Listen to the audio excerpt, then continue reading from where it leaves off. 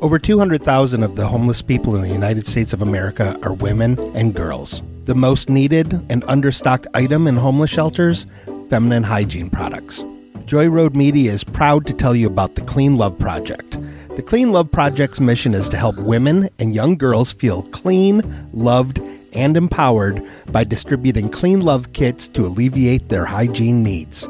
Go to thecleanloveproject.org to find out how you can help. The Clean Love Project focuses on the Metro Detroit area, but it also distributes kits worldwide. If you are a female in need of a Clean Love kit, go to thecleanloveproject.org and request one today. Joy Road Media is a proud supporter of the Clean Love Project at thecleanloveproject.org.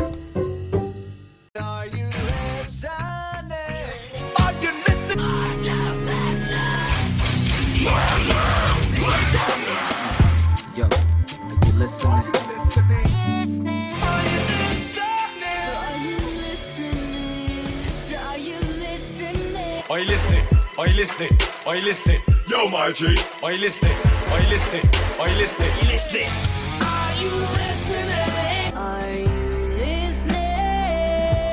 Are you listening? Are you listening? Are you listening? Are you listening? Hello, guys, gals, and non-binary pals. Welcome to the Are You Listening podcast. I'm Brandon. I'm here with my friend Scott, and I hope he's excited to get in this as I am, because this album put me through the ringer this week, I'm going to be honest. And we'll explain what that means as we go through. First, the background information up top. Emery, post-hardcore band founded in Rock Hill, South Carolina, currently from Seattle. They moved to Seattle on 9/11/2001. We mentioned that before, but that is a fun/unfun fact that we'll have to say every time. Right. They released 2 EPs and 1 album before this, the EPs being the Columbus EEPV in 2002 and the Week's End EP in 2004. They then followed up with their debut album, The Week's End, in 2004 also. And then they followed it up with The Question. The Question is Emery's second album. And The Question refers to every track title. I don't know if you knew this. Oh, so no. On the back of the album art, it says, "Where were you when I was?" and there's ellipses. So every single track is, "Where were you when I was misbehaving? Where were you when I was listening to Freddie Mercury?" So it's kind of like an obscure concept album almost. Like the concept is, I'm asking the questions. Okay. Oh, wow. Okay. If I had known that, I might have taken this record differently. I almost wanted to send it to you and tell you that, but then I didn't know if that would change your perception of it, because I'm going to be honest, I don't think I knew that until I listened to it this time. Oh, that's interesting. I thought that was something that wasn't done. I think it was a more artistic way of approaching a second album. Yeah. No, I agree with that. Not a lot of bands would have the huevos to go after a concept album on their second record. I mean, at the same time, you could say it doesn't really carry a concept throughout. It's just kind of the track listing and but still the theme. I guess rather than concept, we go theme. It's a theme album as opposed to a concept album. Okay. Yeah. The Question is 12 tracks. It runs exactly 41 minutes. No change. There's no change on this thing. Really? It's 41 on the dot. Dang. It was released August 2nd, 2005, and the deluxe version was released November 21st, 2006, and included a DVD, 5 acoustic versions of previous tracks, and 2 new demos. Oh, neat. Other albums that came out around the same time, because I'm going to be honest, I didn't know anything that came out basically the same day. August 1st, Madball's Legacy came out, which was a late Madball album. I love Madball. And then August 2nd, Willie Nelson put out his reggae album, Countryman. Oh, Jesus Christ. If you wanted to guess which album by Willie Nelson this is, like in his career, what number album do you think this is by Willie Nelson in August of 2005? Oh my God. It's probably some ridiculously high number. Who knows when his career started? I have no idea. I'm guessing 20 something. It was his 53rd album. Oh my God. 53rd? Willie Nelson. Jesus, how? 3 albums by 2005. Oh my God. I didn't continue to do the research, but I wonder if that includes greatest hits, compilations, things like that. I don't know. That's a possibility, but still 53. Like, you got to think 53 records by 2005. I want to say it actually said 53rd studio album, which would mean that it's all studio albums, but I can't That would confirm, mean so I don't want to. if he did a record a year, he had to put out his first record in 52. But did he come out at a time when, like, were some of his albums standards albums where they were putting out 4, 5, 6 albums a year because they were just standards? Oh yeah, possibly, but still, that's just a crazy number. And maybe we'll have to listen to his reggae album Countryman for the podcast on, I don't know, a bonus episode or A something. bonus episode where it's a record we both haven't listened to. Yes. Billboard 200, the charts, sitting number 1 was Now That's What I Call Music 19. So God that's damn where those records. But that's where we were in this time of music, is that's what was selling product, because none of the streaming or none of the videos or anything was in it. Sitting at number 2 on the charts, Emancipation of Mimi by Mariah Carey. Okay. Sitting at number 5 was Wanted by Bow Wow. I didn't even know he had an album that went that high. Me neither. And then a couple that you may know, sitting at number 9 was Demon Days by Gorillaz. That's a good one. And then number 10 was In Your Honor, Foo Fighters. Yes. Actually, not my favorite record by them, but I'm happy that they're up there. They're the one band that I can consistently count on at least hitting the top 10 and just being like, oh, rock's not dead. I've never listened to a Foo Fighters album. I know, it's on the list for you. Okay. Hot 100, track by tracks. We got number 1, We Belong Together, Mariah Carey. Huge track. Sitting at number 2, Rihanna with Pawn to Replay. Number 3, Don't Ya by the Pussycat Dolls featuring Busta Rhymes. Oh, I remember that track. Probably because of the video. Number 4, Lose Control, Missy Elliott featuring Sierra and Fat Man Scoop. Don't know who Fat Man Scoop is. Couldn't tell you. Nope, no idea. 5 was Let Me Hold You by Bow Wow featuring Omarion. Couldn't tell you. Nope. The closest I could get to a, quote, rock singles on this thing were number 13, You and Me by Lifehouse. And then number 15 was Scars by Papa Roach. Oh, Papa Roach.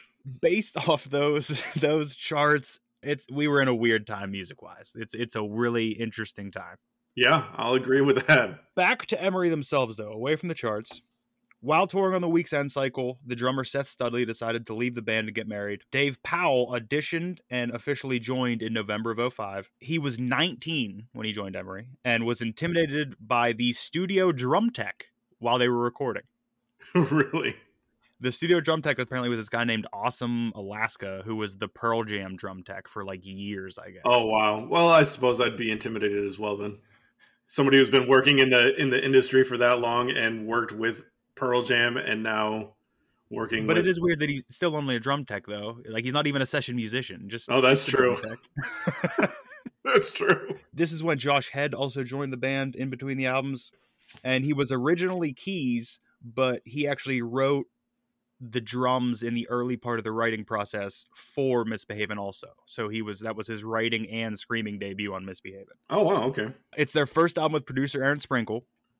I think Aaron Sprinkle, I realize I love his sound because I'm going to run through some other stuff he did here. Okay. Well, the first thing is he found and recorded MXPX. Like he's the guy who found MXPX. Sweet. I appreciate him. He recorded them for free in exchange for him to give the tape to Tooth and Nail. Like that. Oh, wow. He said, I'll record you guys, but I want to be able to take this to where I want to take it. Oh, okay. Throughout the years, I guess Aaron Sprinkle he never had a formal agreement with Tooth and Nail, but they kind of had this, I guess, agreement. I just said agreement twice and I hate it. They had this agreement that he would produce a certain amount of albums for them each year. So they weren't like, he was just an independent contractor, but they had an agreement. Some other things he did. He did the Almost records, Southern Weather and Monster. And when I read that, I said, that makes so much sense because I can hear the sonic similarities between those two records and this record. Sure. We talked about Southern Weather a little bit in our first episode, I believe, but that was the only record I heard from the Almost. So, and that was so long ago. Yeah, Monster is a fun record. If you want to, I mean, maybe I'll throw it at you sometime. I don't know. Okay. But it's a fun record. There's some fun songs on there. He did a bunch of Amber Lynn records, some Demon Hunter records. Dude, Amber Lynn. Yeah. Oh, I forget what record it was, but there was a time that I listened to that record all the time. He was a producer of most of the Cutlass records, and I don't know if you ever listened to Cutlass. I'm just familiar with who they are. They were a big Christian band of the time, I believe. Okay. But like, whereas Emery's a Christian band that succeeded in more the mainstream. I think Cutlass may have been a Christian band that succeeded more in Christian Oh, things gotcha. like that. Okay. Like they were more on the Christian circuit, I guess, that we touched on before, but we know nothing about. Right, right. Experts. We're experts. I did enough research to be an expert. And he actually co-wrote one of the Cutlass records too. He produced 2 MXPX records, and I wrote which one's down because I know that you are a huge MXPX fan. Is it Pokin' At Ya and Teenage Politics? You got one of them. Pokin' At Ya is one of them. Okay. And then the other one is Secret Weapon. Oh wow, that's a huge jump in the discography for that band. It really is. That's crazy. Okay, I like it. He also produced some Newfound Glory, some Reliant K, some 1,000 Foot Crutch, and some Zayo. Wow. Initially, Aaron Sprinkle said that he doesn't really like screaming. Like he doesn't really like screaming at all. I can kind of feel that on this record, actually. I feel like on the question, the screaming definitely went from being a lead guitar to a rhythm guitar. It's definitely used much more sparingly and in the background, but still used. The crazy thing is when I first listened to this record, like my first listen through, so when I listened first, I just kind of, it's kind of background music. Like I'm doing something, not really super paying attention, but I couldn't really pick out a whole lot of screaming on it. I was like, did they just stop? And then when I listened through again, like I picked it up more and more and paid more attention. But first listen through, I was like, where's the screaming? Yeah, it's definitely more in the background. I mean, Yeah. I think there's some where some of these parts with the screaming are heavier than anything on the Week's End, maybe outside of Walls.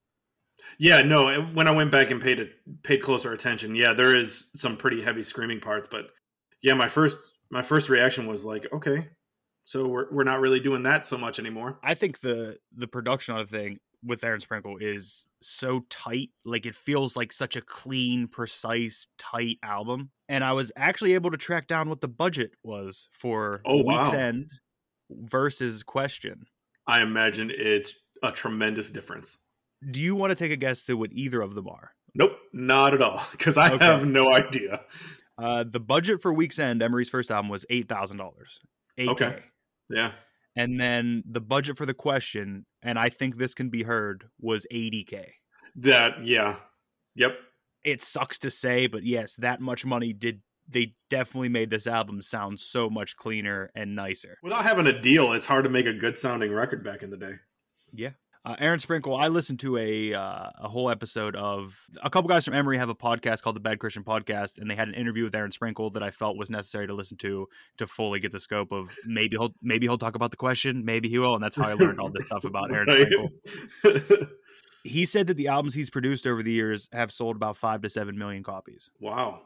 So I mean, he's doing okay. Yeah, he's not hurting much.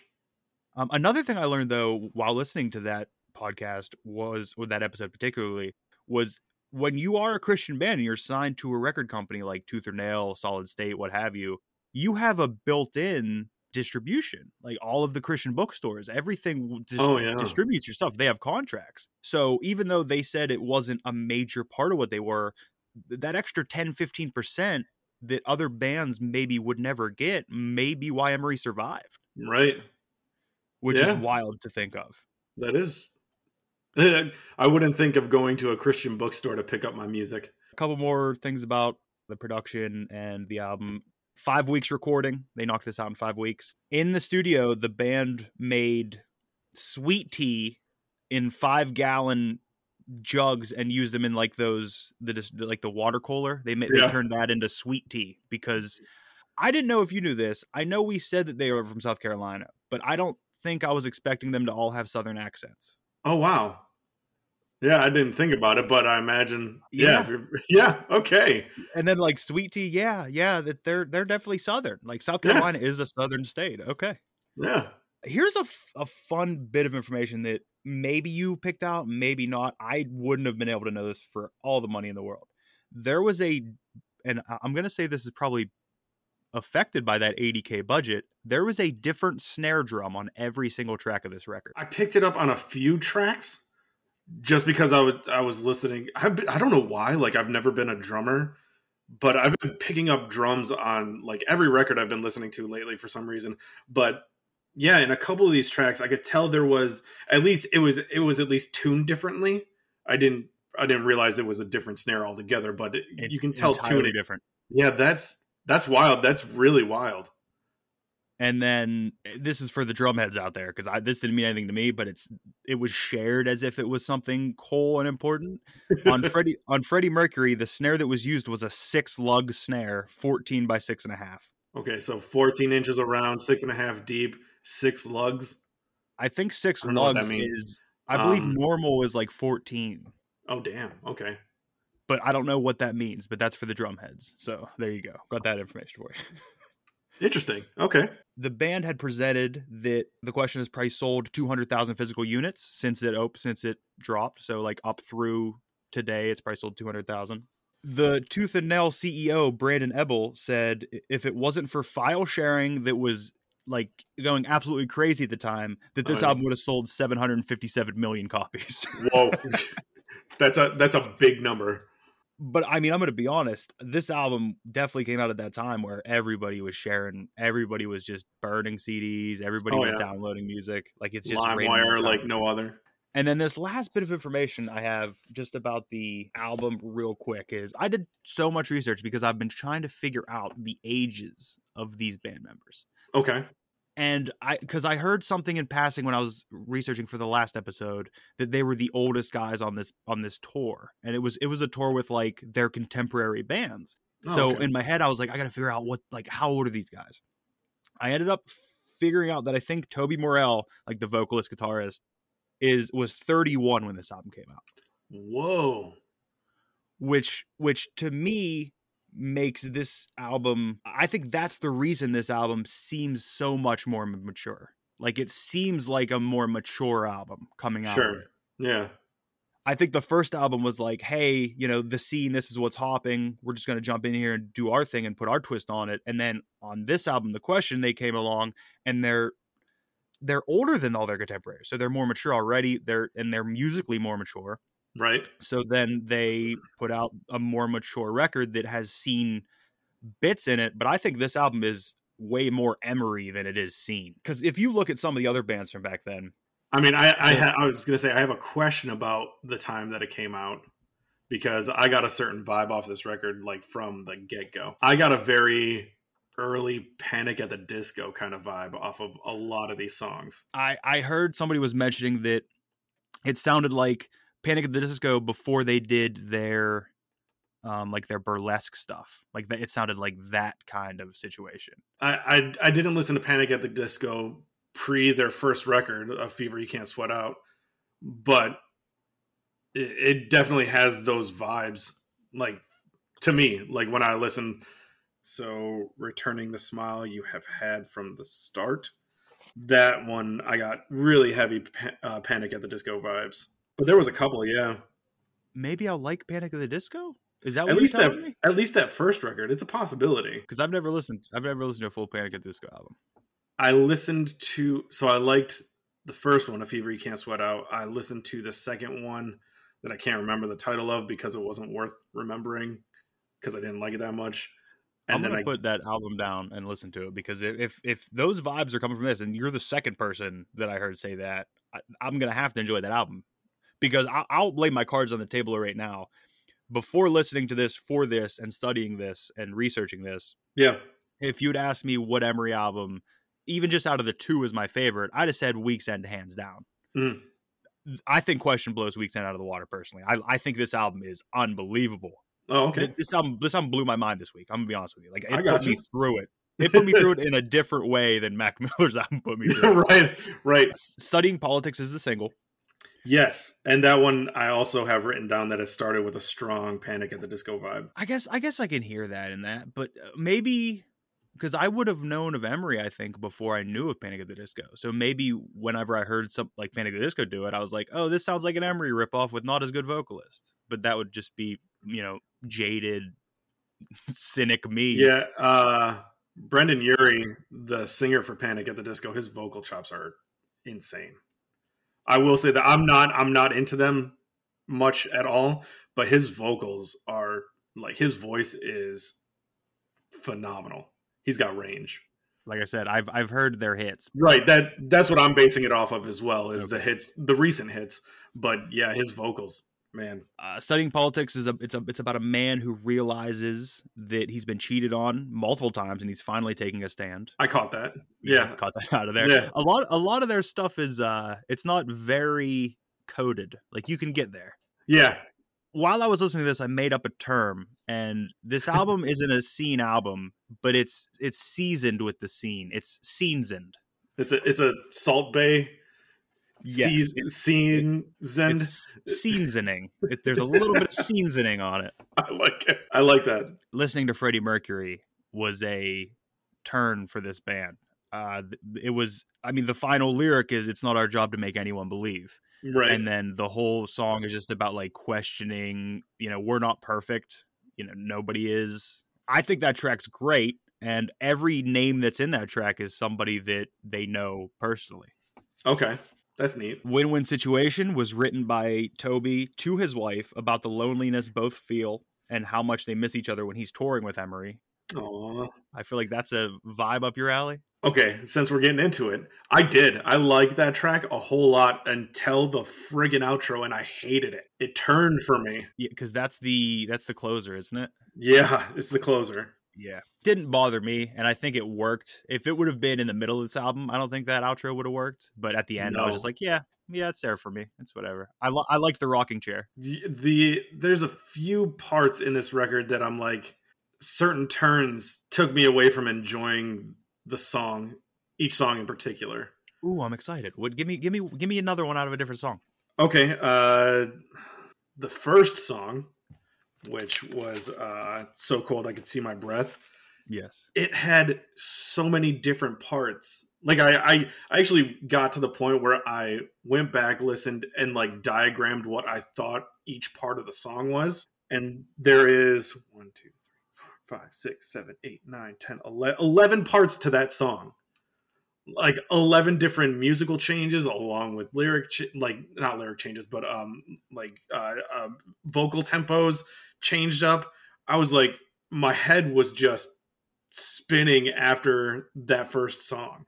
Because what I wrote down is there's an intro, a verse, a pre-chorus, the chorus, then another verse, a pre-chorus that is extra sized, so extra large, another chorus, a bridge, the chorus again, a second bridge, and then an outro.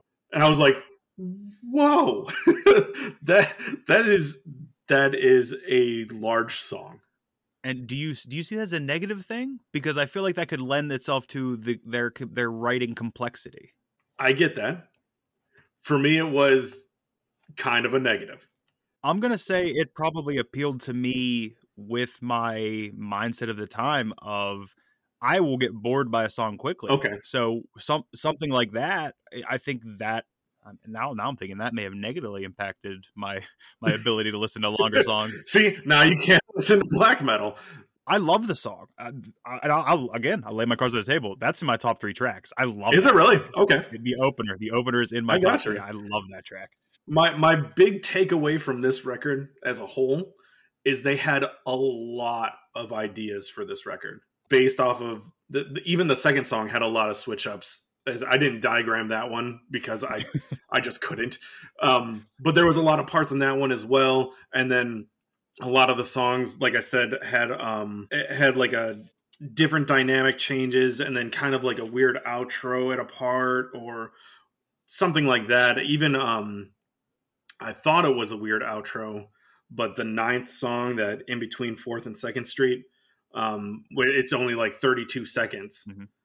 But I thought it was part of Misbehavin'. So actually that threw me off from my enjoyment of Misbehavin' the first time I listened to it. Because by that time I had thought that it was, they're just throwing a wacky, different idea outro type thing onto this song. But then, it came around to actually looking at the track listing when I listened closer.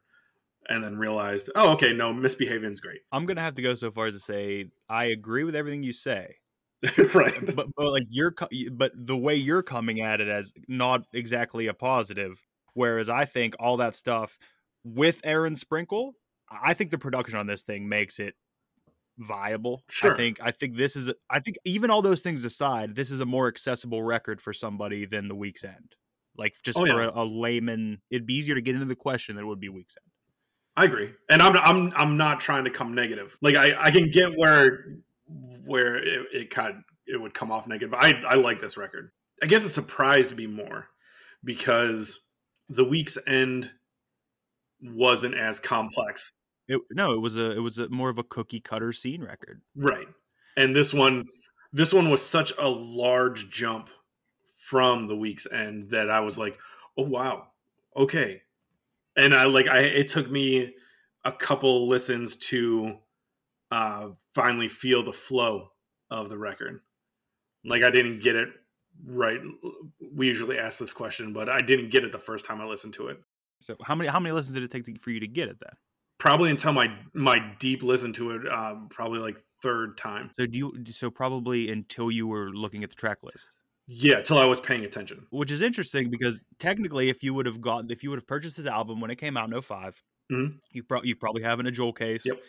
You're flipping it over. You see the back how it says, the question. You figure out that every track is asking the question. Yeah.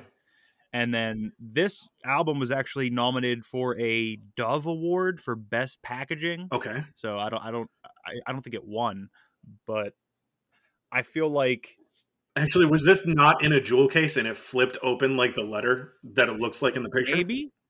maybe. I mean, I know my vinyl doesn't. Right. But I mean, I tried looking into the Dove Awards and who won that year, and I said this is a little much. Are the Dove Awards a Christian award? Oh, I didn't even think about that, but it definitely sounds like it would be. It sounds like it would be. Wow, I didn't even think about that. Well, that tells you how far I got into researching the Dove Awards. Is I clicked on the connected link on Wikipedia, it came up, and I just was like, no. Right. Let's get into some other people's Throne Owner groans, I guess, because that's basically what a review is, right? Yeah. It's just a longer Throne Owner groan. For sure. On All Music, it had 3.5 stars, and the user rating gave it 4 stars. Okay. Jason McNeil said, and I quote, Emery try their best to fall just outside the vast domain that is emo, but for all their efforts, the shimmering guitars, melodic verses, and at times larger-than-life choruses, their attempts fail. I wouldn't go that far. The thing that I hear in this album a lot that puts the word in my head is soaring. A lot of their vocals are soaring on this thing, where before they were pretty high, but they were just flying. I feel like this thing is constantly being pushed up by like a huge wind gust, like a cartoonish wind gust underneath it. All the vocals are soaring to me. But Jason McNeil didn't really like it, Apparently. Can't break out of the emo, right. he said. The emo. Like it's a disease. At the time, I think people thought it was. It's crazy to me. Yeah. It's wild. Yeah. I mean, I'll probably go so far as to say that there was a time where I probably talked negatively about emo music. I guarantee it. While I'm wearing a Cannibal Corpse shirt and telling people that I'm the hardest dude in the world. Right. Like, I guarantee you that happened. Right. The second review we have from JesusFreakHideout.com, because there's not a lot of older reviews of this album out there. They gave it 4.5 stars. There's no user ratings on Jesus Freak Hideout. Oh, man. Josh Taylor says, and I quote, as a whole, it seems poignantly directed at teenagers who wish to blame others for their pain and heartache.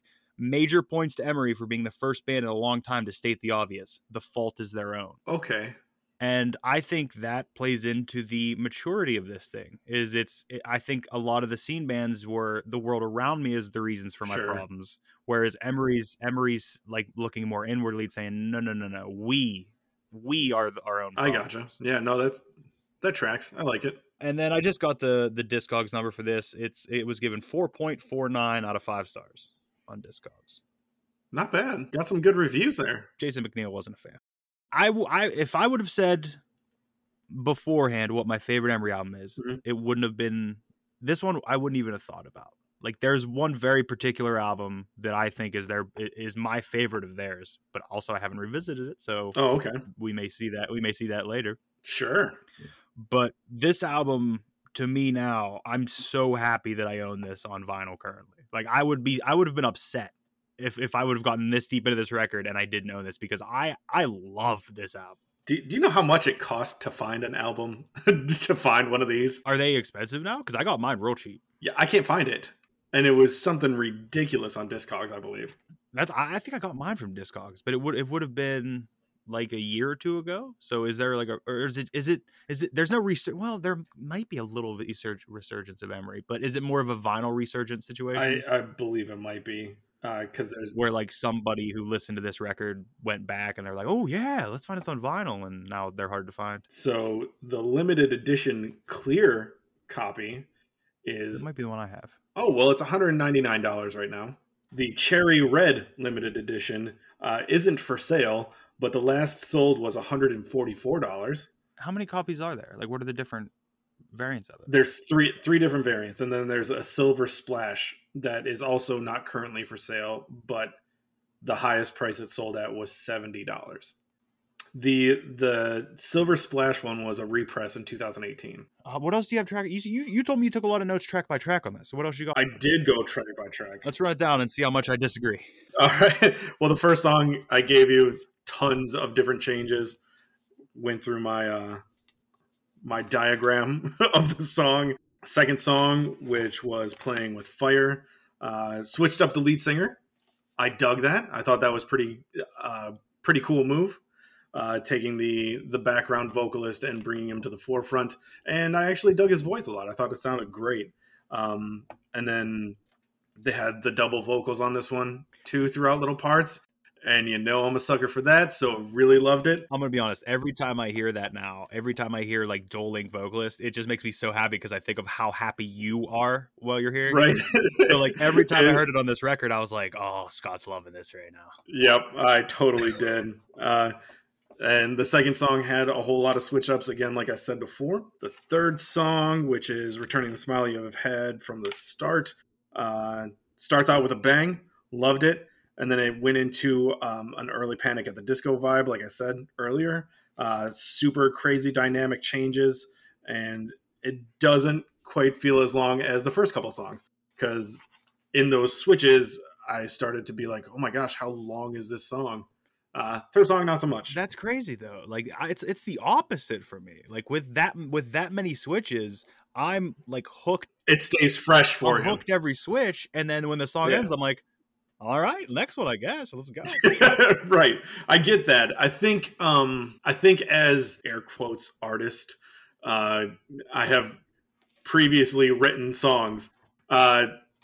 Thinking of the work that went into putting 9 different parts into a single song, I think maybe that's what exhausted me the most. Okay. Just being like, I can't imagine trying to switch up my chord progressions that much, or writing lyrics differently and trying to squeeze them into parts of a song like that. Yeah, that's exhausting. I'm very much a verse chorus type dude. Maybe a bridge. Yeah, maybe it might be just an instrumental bridge. But yeah, fourth song, Studying Politics, we talked about a little bit earlier. Very strong Panic at the Disco vibe. And now, before you continue on these next couple of tracks, I have written down here track run from Studying Politics, Alibis and Lying Eyes, Freddie Mercury, Weakest, and Misbehavin'. That track run to me is stunning. Like it's just banger, banger, banger, banger, banger. Okay.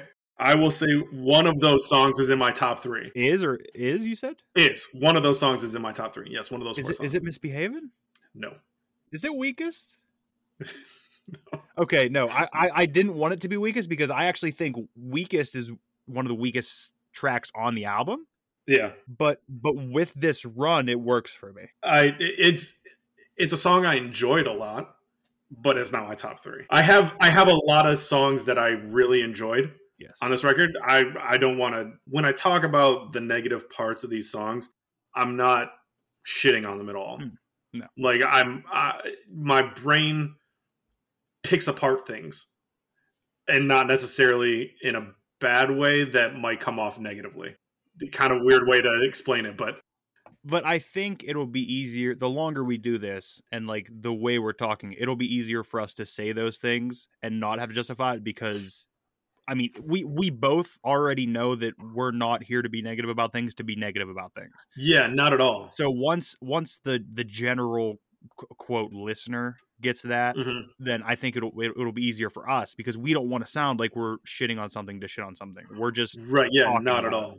Like me picking things apart and not necessarily pointing out weaknesses in songs isn't me saying that I didn't like the song. That's just me picking it apart because I like dissecting songs. It's one of my things. And it'll make it so much better once we get something that you really do hate, and then you just get to shit on it just full. Oh, I force. can't wait for that day. Did you hear? I may have sent it to you. 21 Savage talking about Drake. No. 21 Savage was asked about Drake somehow, and he said that Future's a bigger artist in Atlanta than Drake. And somebody said, "You're crazy. You're absolutely crazy." And he goes, he's like, "No, listen. He's like, Drake doesn't put out mixtapes. Drake puts out albums. Yep.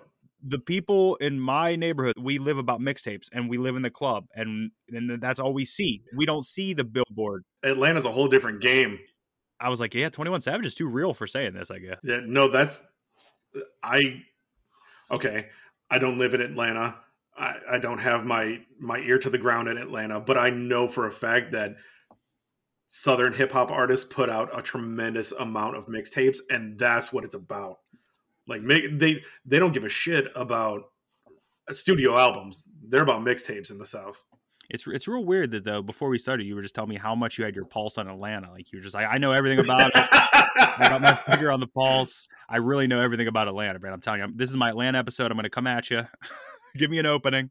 I've driven through Atlanta once. I would love to go to Atlanta. I've never been near it, but I would love to go. Legit, I drove through it once. It was cool. It's a big city. What's next on your track rundown? I was still on Studying Politics. The only thing, Studying Politics was one of those songs that I didn't like the outro, and that was that weird white lies thing that just didn't fit with the song. And the first two lines of Studying Politics, I feel like it's so well written. Like I like, it's like a pencil with the roses at both ends. We want it all, but we're dealing in percents. Like, I love that lyric so much. It almost gives me chills just saying it, let alone when I listen to it. I love that track. Studying Politics is my favorite track on this album, period. Okay, gotcha. That Studying Politics is one song that I really felt like they incorporated the keyboards really well in this record.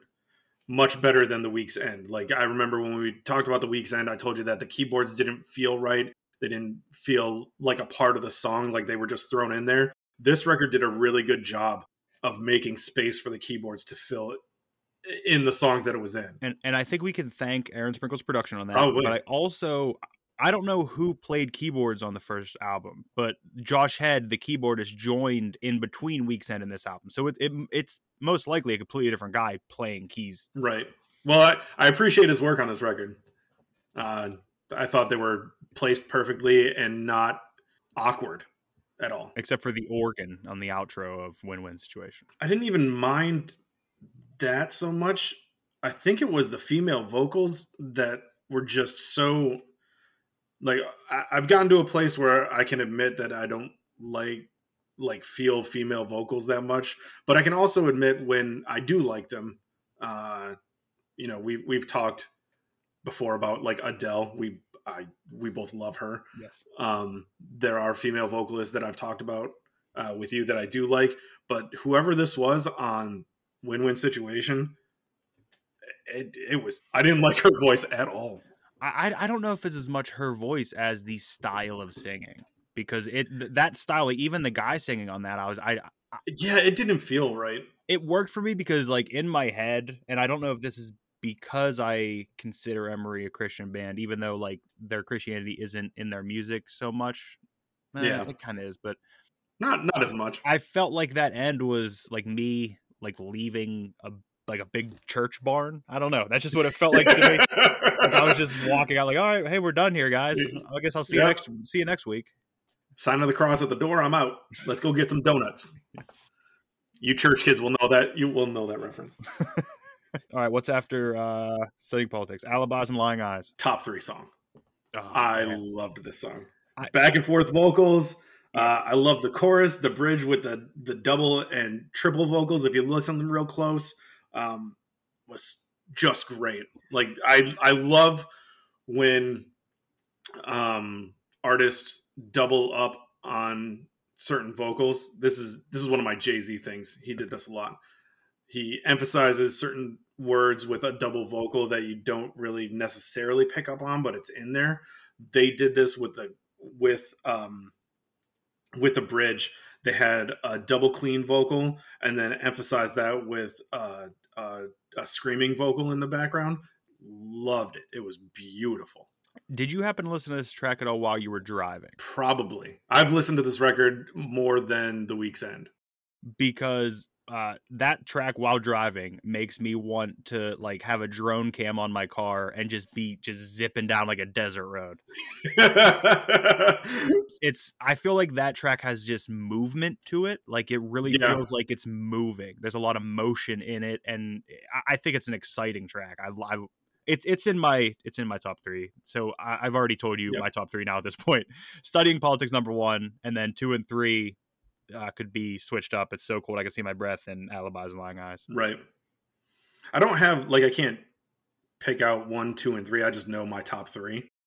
I'm gonna be honest. I had trouble picking out 2 and 3 until we started having this conversation. Like I knew Studying Politics was 1, and then I was like, I mean, I kind of just, other than there's 2 tracks on this record that I think are weaker, and it's the weakest, and Terrible Secret, I don't think is exceedingly anything to me. Is that one of your favorites? Yeah. Amazing. Yeah. Amazing. Yeah. Like there's moments of that track that I really like, but all in all, to me, that track was just kind of okay. It's on the record. What do you have written down about it? Let's see. Beautiful, straightforward rocker. The double vocals at the end of this song are magic. Another top 3 song. Oh, I love it. I loved it. One of the ones that I felt was just a good track. It was one of your. I love it. Yeah. At least I didn't love Jet Fuel last week. Right. What do you have to say about Misbehaving? I need to know what you got about Misbehaving. The singer does that upper range for like a line. Yeah. That just doesn't feel right to me. Okay. And then another. Oh, this was the one where I said that 32-second song in between fourth and second straight that I thought was the outro. So my initial notes for this song was, what the hell is that outro? And then in parentheses I have, not an outro, just an unneeded 32-second song. And I don't know I made you skip it, but what was your Freddie Mercury opinions? This was heavy Panic at the Disco. Okay. Like this was my most Panic at the Disco song.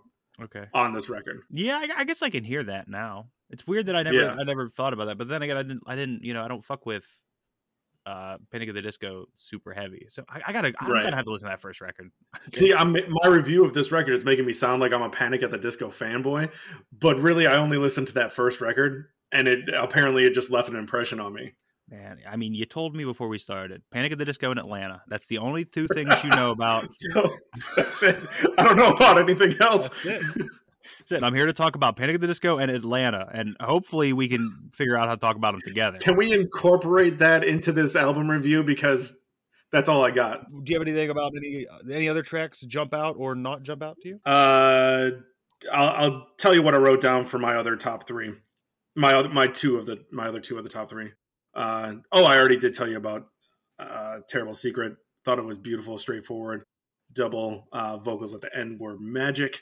And then I absolutely loved the beginning of In a Lose-Lose Situation. It stuck with me. And then the rest of that track I just thought was fantastic. Actually, this run of the last 3 songs, excluding the outro on Win-Win Situation, I thought was a great closing to the record. And if it had ended before the exiting the church outro, I would have loved that last 3. So if you were listening to this in 2005, I imagine you had some type of Walkman CD player. It would have been a Discman, yeah. And you had this in there, and that track ended. How fast do you turn it off? Like, do you even hear that final part, or are you changing tracks during that silence part? I usually kept things on repeat, so you would have. So I probably would have heard it. If I had cut it off and just switched discs, real quick. You'd be telling everybody about this album. It's great. This album is so great, which I'm not saying it's not. It is good. I really do like it. But I would have been like, oh, best last 3 songs of an album ever.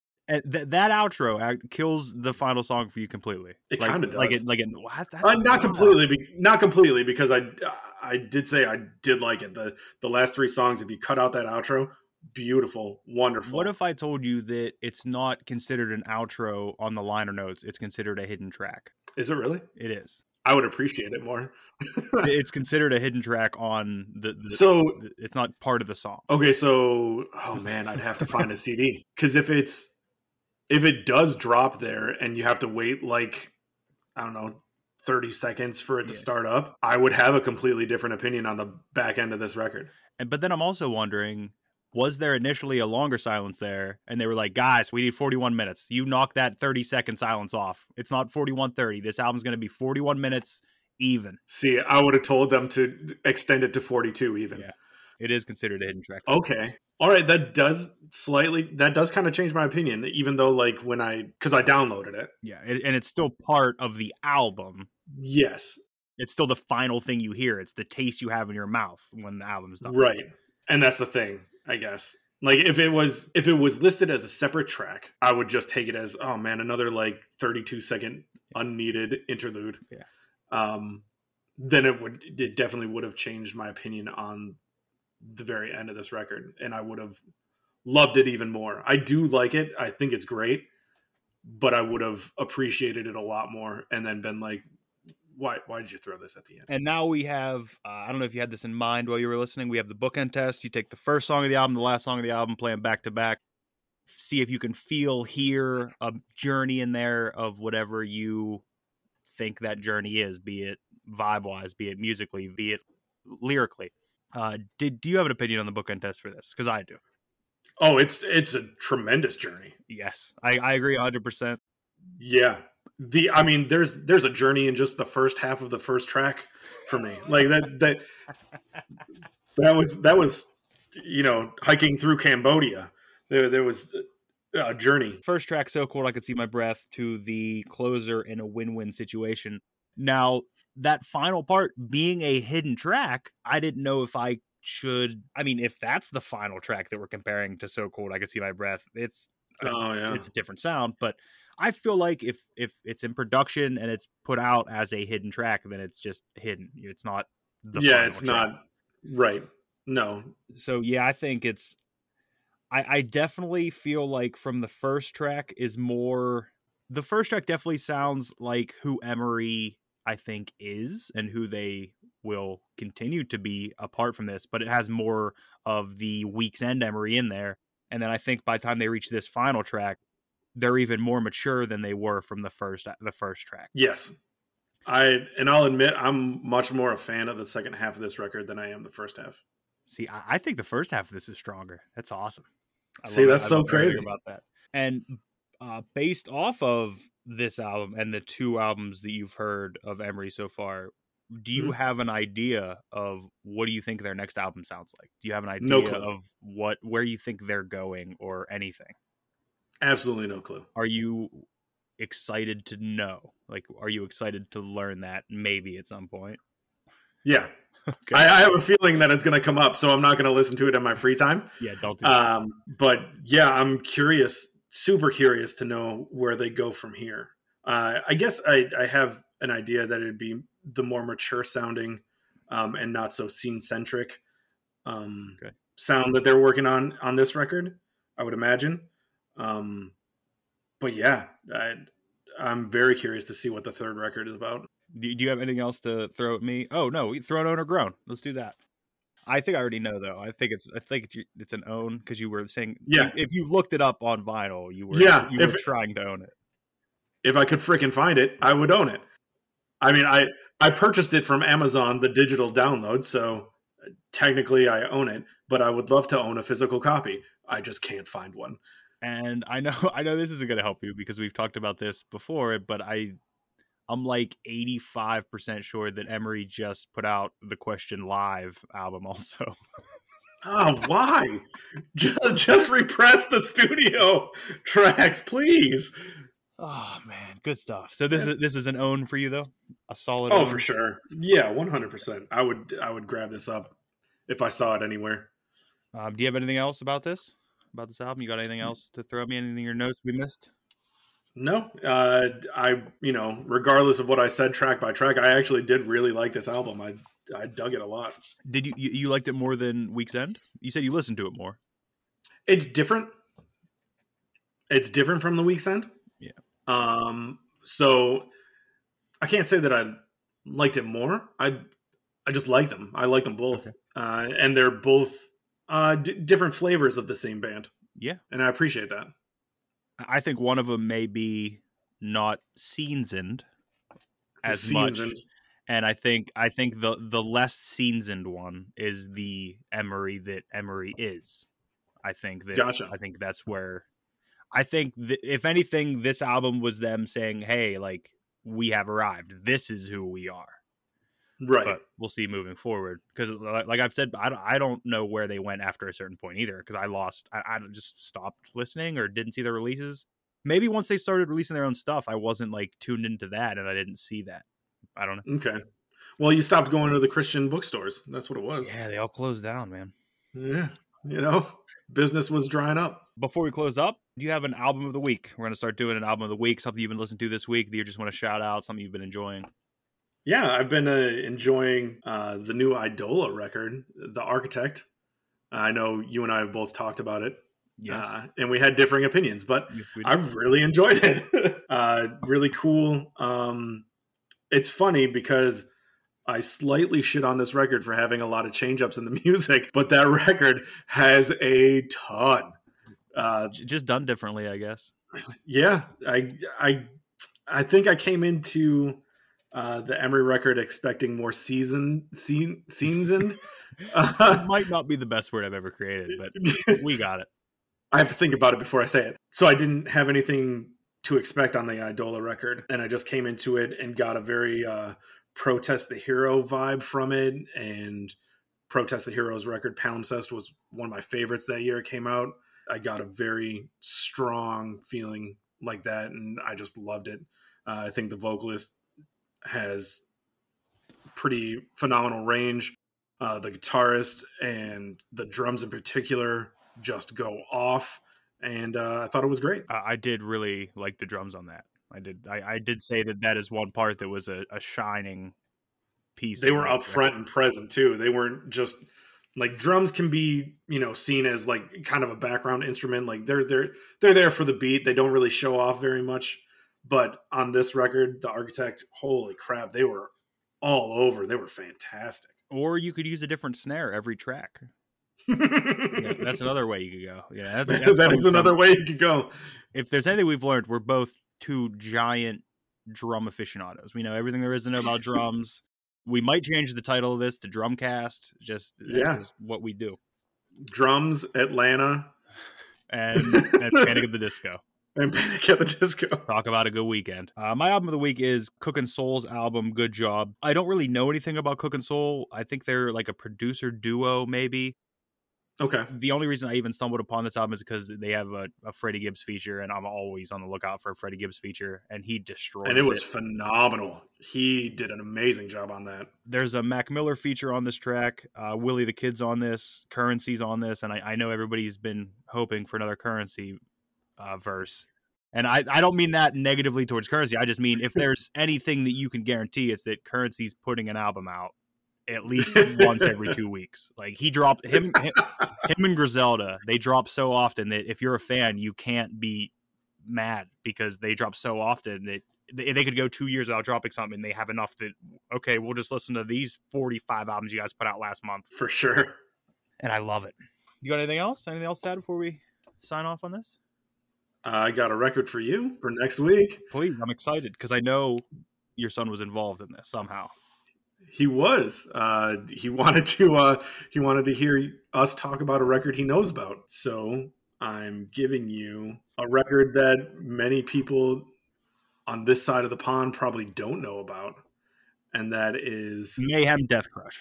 No. I'm sorry. I had to use the joke again. It was too good when I said it to you in the message that it needed to be used again. That's such a good joke. The idea that, oh man, we got to do something my son loves, and it's just the original dirty, filthy, disgusting sounding black metal. It's just, yeah, that's it. That's what we got to do, guys. I mean, he digs it, but my wife doesn't like listening to it in the car. That's fair. Okay, what's the album? No. I'm sorry. The album is Everything This Way by the band Walking on Cars. I know nothing about. Yeah, Is this Irish? this is Irish. Okay, This is a band that I only came across because you went to Ireland.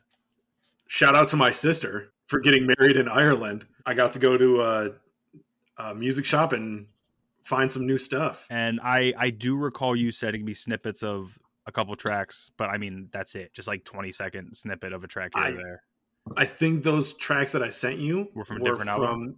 a different album. Okay.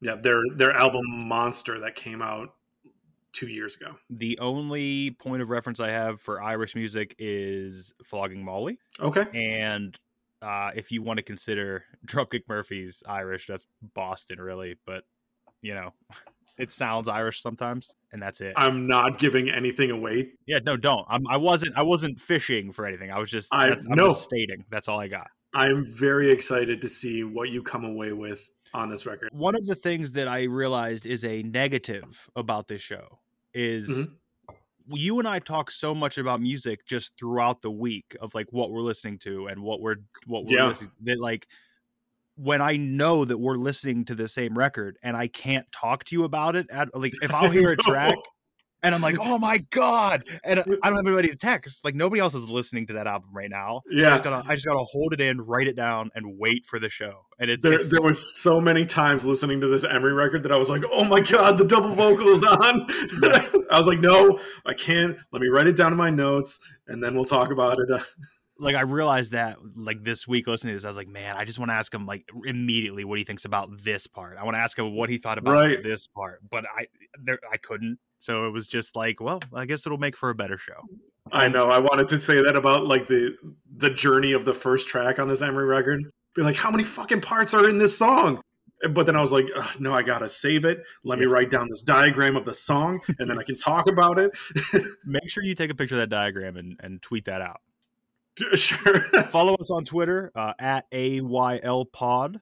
If you have suggestions for us to listen to something, maybe we'll figure out bonus episode situation. Maybe we'll figure out some way to do a reaction video, even if it's only like a track or something. We'll figure something out. I don't know. Yeah, listener input would be fun. I'd like that. Yeah, anything. Actually, one thing I do want to know, if you are listening, I want to know if you listen to the album before we do the show, listen to the album after we do the show, or not listen to the album at all. I just want to know. It's interesting to me because I listen to a few music podcasts, and there's some that if it's on an album, maybe I'll listen to the album first, maybe I won't. It just depends. So maybe it's the same situation. I don't know. Yeah, that would be interesting to know. And then tell us if you agree, disagree, whatever. Yeah. Just don't no unnecessary negativity. That's not what we're here for ever. No unnecessary negativity. I'll take the negativity. I can deal with it. Yeah, you'll take it. Head right down to Atlanta. That's right. Thank you very much for listening. Yeah. Thank you, my friend, for all the work that you do on the pod. I want to shout you out. Try my best. Heavy. Try my best. Because thanks to Brandon for all the editing, because he works hard on this. He works hard on this podcast. Scott brings the talent, and he just says, "You know what? I'm not touching anything else. I'm just the talent, and I'm going to move on from here." Exactly. I'm gonna stop the show. I'm gonna put these headphones down and not think about the show for another 6 days. That's right. No, but thank you. I'm gonna do the bare minimum of research on the record that I suggest, and then that's it. I'm gonna forget about it. I just do too much. I do too much about everything. Yeah, listen to the record. Don't listen to the record. Let us know what you think. Are you listening? Are you listening? On the track "Misbehavin'," he was screaming on that. He was some of the screams.